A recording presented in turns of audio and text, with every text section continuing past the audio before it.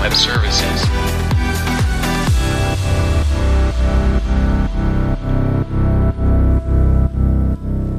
Welcome to the Cloudonaut podcast. We are your hosts, Andreas and Michael Wittig. This podcast is about all things AWS, and here we share our insights that we gain by working with AWS on a daily basis. And this is episode number 75, and we are recording this on the end of March 29 in 2023. So Andreas, I think it's time to get started here. So what is the first thing that you learned last week when working with AWS? So Michael, before I start with that, I want to share one big announcement. Because our book is now printed. So AWS in Action, the 3rd edition, is printed.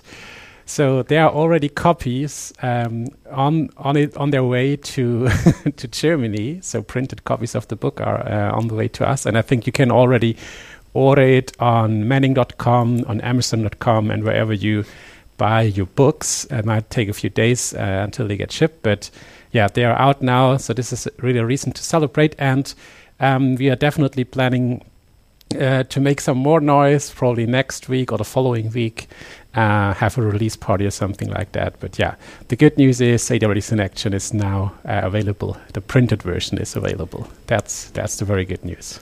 Yeah, that's right. And I mean, I received a call from FedEx yesterday because there is some issues with customs. So our books are waiting for, I think it's called clearance or something. So because the problem here is that as an author, you receive a certain amount of free books. So they print on the package that the value of the package is $0. Well, that's $0, but it actually is quite heavy, and so they don't believe basically what's on the package. So they have reached out to us and asked what's in there, and I hopefully cleared all these missing information for them. Let's see if they can just go through customs or if you have to pay value-added tax. I think so far we never paid value-added tax, so maybe let's see what happens this time. Yeah. Okay, Andreas. But now to dive into the technical things. So I think one thing that we did in the past 7 days is we had a look at the security of our AWS account root users. And the reason I was thinking about the whole stuff was that recently there were news about iPhones getting stolen and the thief basically shoulder serving the victims to get the PIN code. And with the PIN code and the iPhone, you then basically have access to Face ID and everything on the phone. So basically you can open all the apps that use Face ID, or at least most of them. There's some differences there. And then you get access to most of the things that are on the iPhone. And I was a little concerned about that because so we were using MFA, of course, for our AWS account root users, but we used OTP for that. And the reason was that until the beginning of the year, this was the only way you could share an MFA device, a virtual MFA device, with others. And because we both need access to the root user in the account, I think this was the only way to handle that. And because of that issue with iOS, iPhones, and so on, I thought about maybe we should have a second look at that. And I know that now AWS supports multiple hardware security keys for IAM users and also the account root users. And so we have been going through the very painful process of setting up hardware tokens for all our AWS accounts. We are using YubiKeys. Those are really, I really love those devices. These are really easy to use keys that you connect via USB-C to your MacBook or with NFC to iOS, to your iPhone. And so now we're using those YubiKeys to protect our account root users. And I own 2 of these YubiKeys, and you own 2 of those keys. And we have added all those keys to the AWS account root users. yeah, so both of us have access, and when we lose a key, we still have the other one. So I think this should be fine. Because, yeah, of course, it's important to have a backup for your key in case you, I don't know, lose it or someone gets access to that.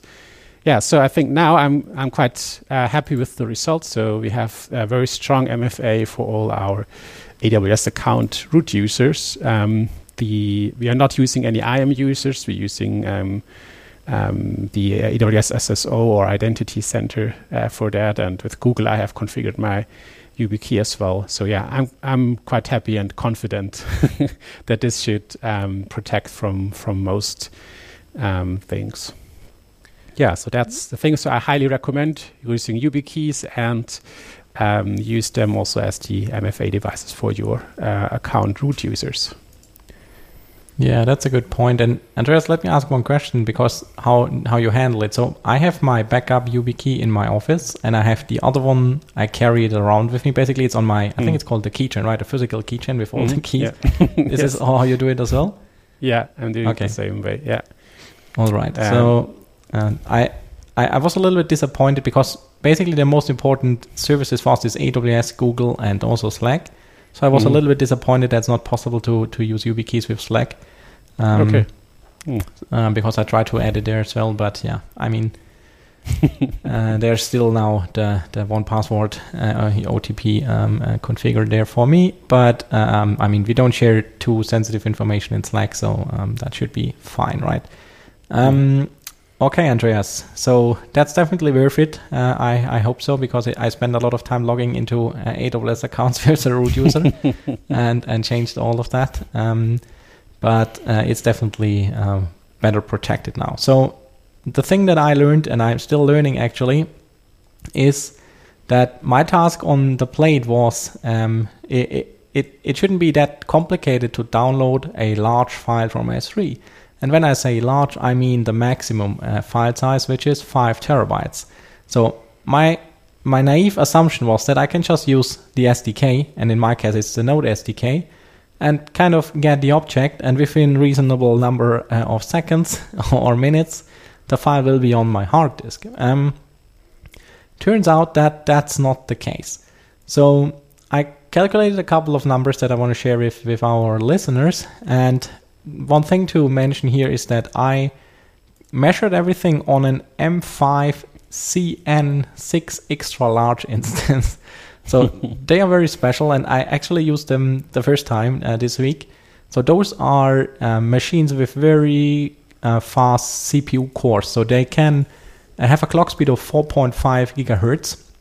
That's the quickest you get on AWS. And I run the instance in Ireland EU West 1. So keep that in mind when I share my numbers. So using the Node SDK, and if I say SDK, I mean the version 2 of the SDK, because I really hate the documentation of version 3. I can't understand them. I'm very sorry.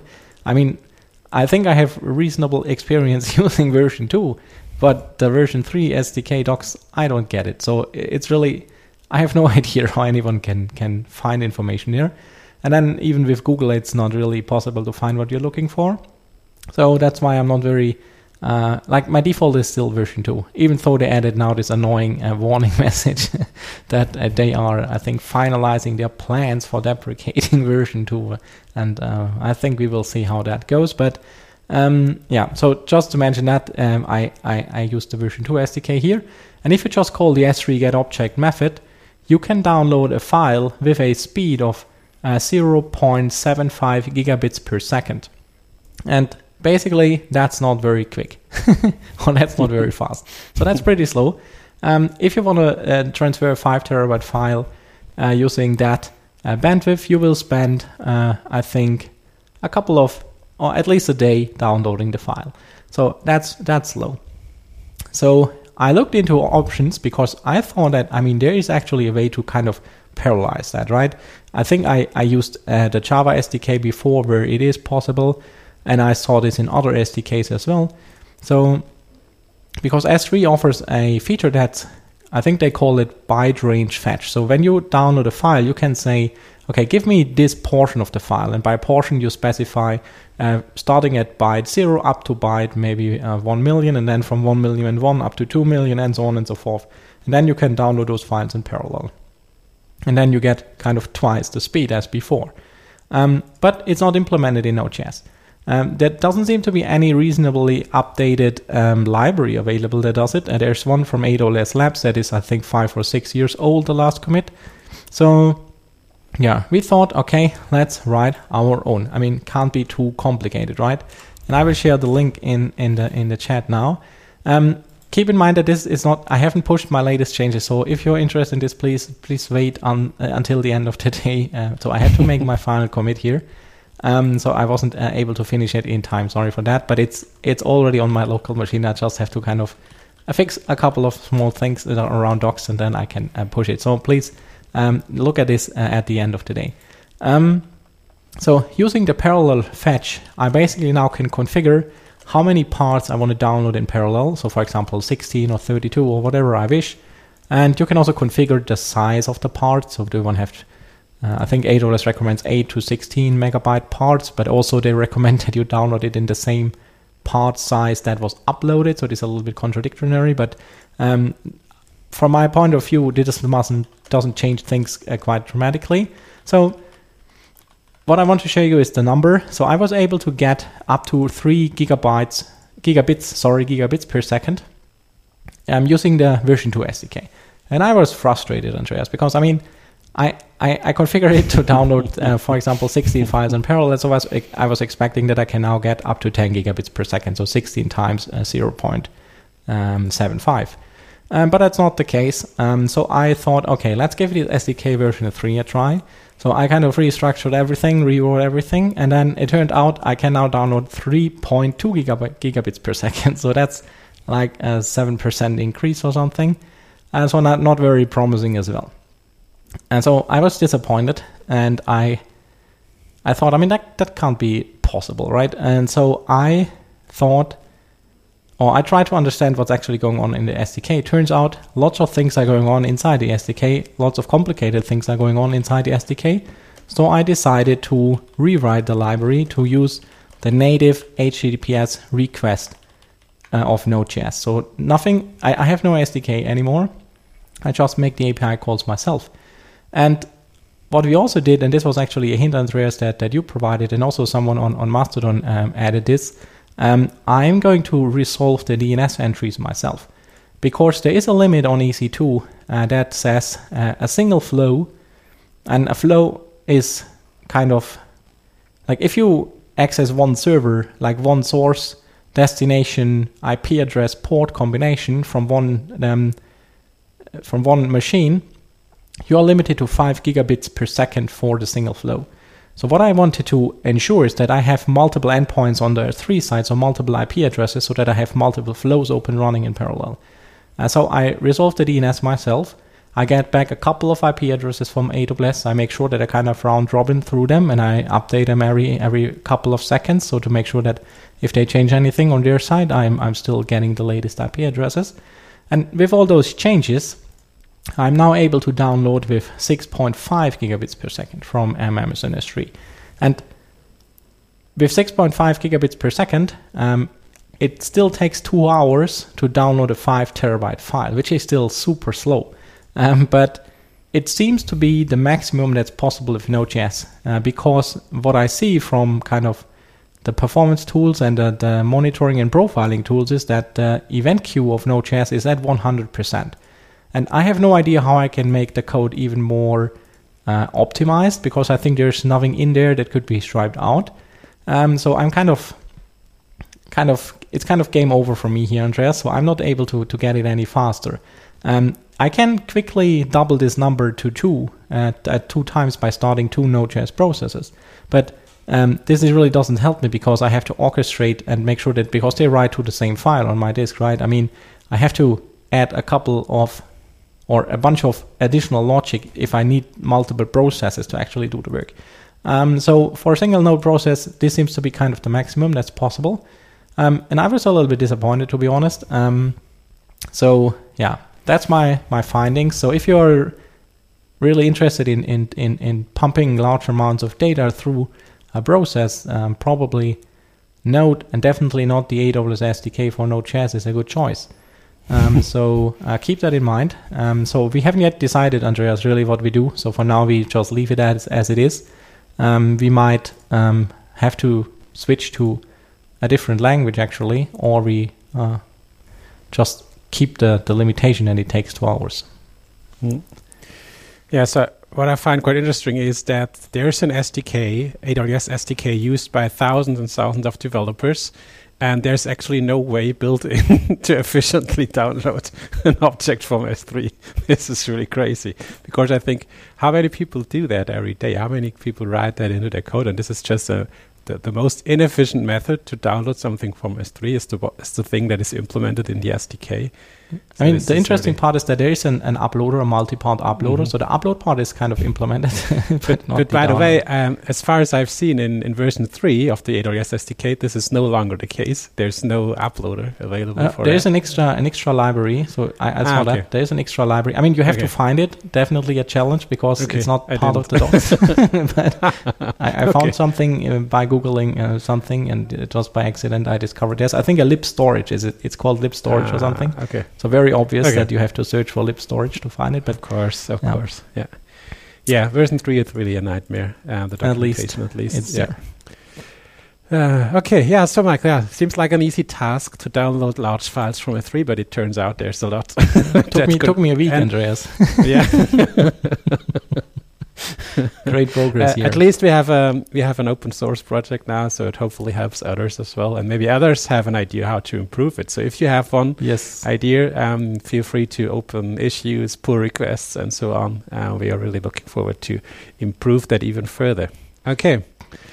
So Michael, so the last topic for today is something, so it's maybe, I would say it's definitely a niche topic on AWS, but it's one that I run into.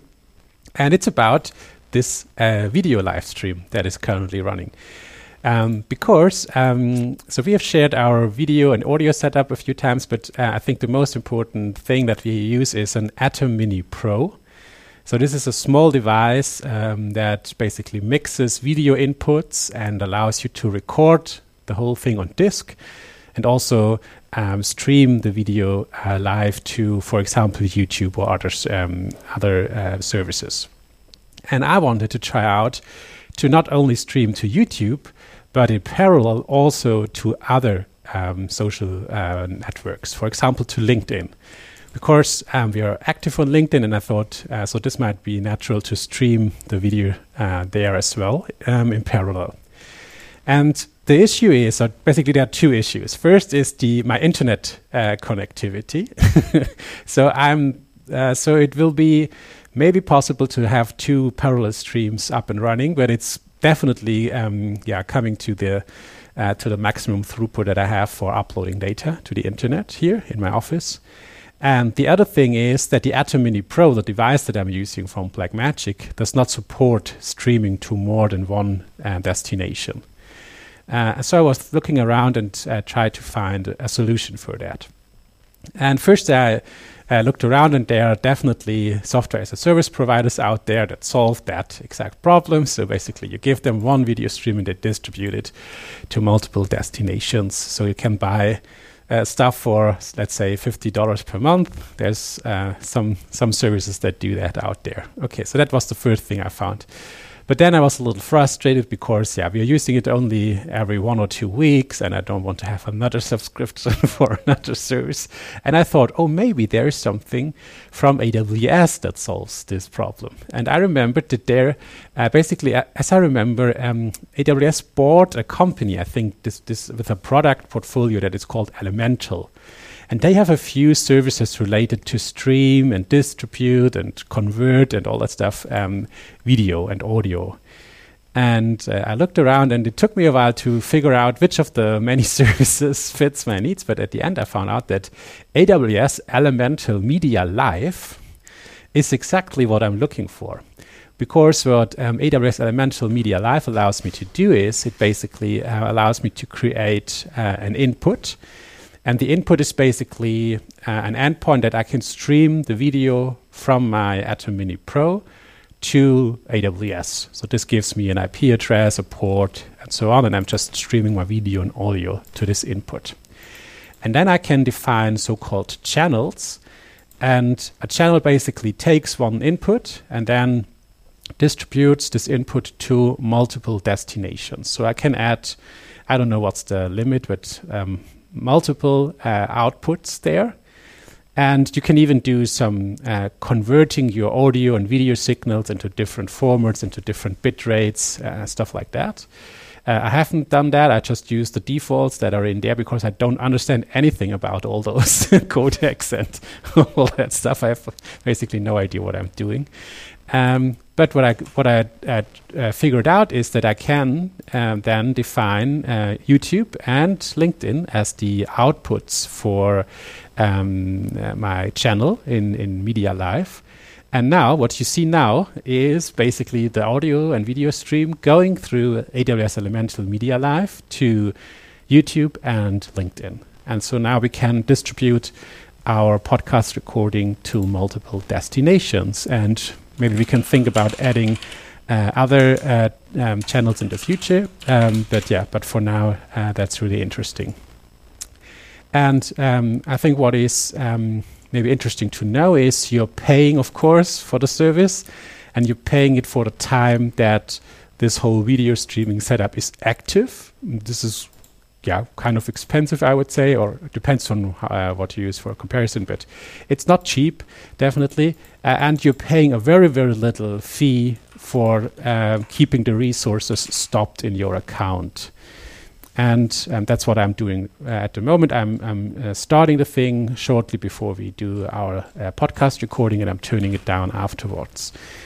And what I've thought about is, this is something I have on my to-do list, is to use CloudFormation to spin up all the resources from scratch every time I need them, and then really delete all resources when I don't use them, because then I can reduce those minimal costs even further. Only downside is when I delete that and recreate it, I get a new endpoint every time, which means a new IP address that I have to configure in my Atom Mini Pro device. But other than that, I think this would allow us to reduce the cost even more. And then it's really a few, I don't know, maybe $1 for one of our live streams or something. So it's really a cheap and cost-efficient solution for doing that. And we could add, I don't know, other LinkedIn live events, for example, with your profile, or stream on Twitch as well, stuff like that. So it's possible to add as many outputs as we want, and we don't increase the bandwidth that is used from my office. Mm-hmm.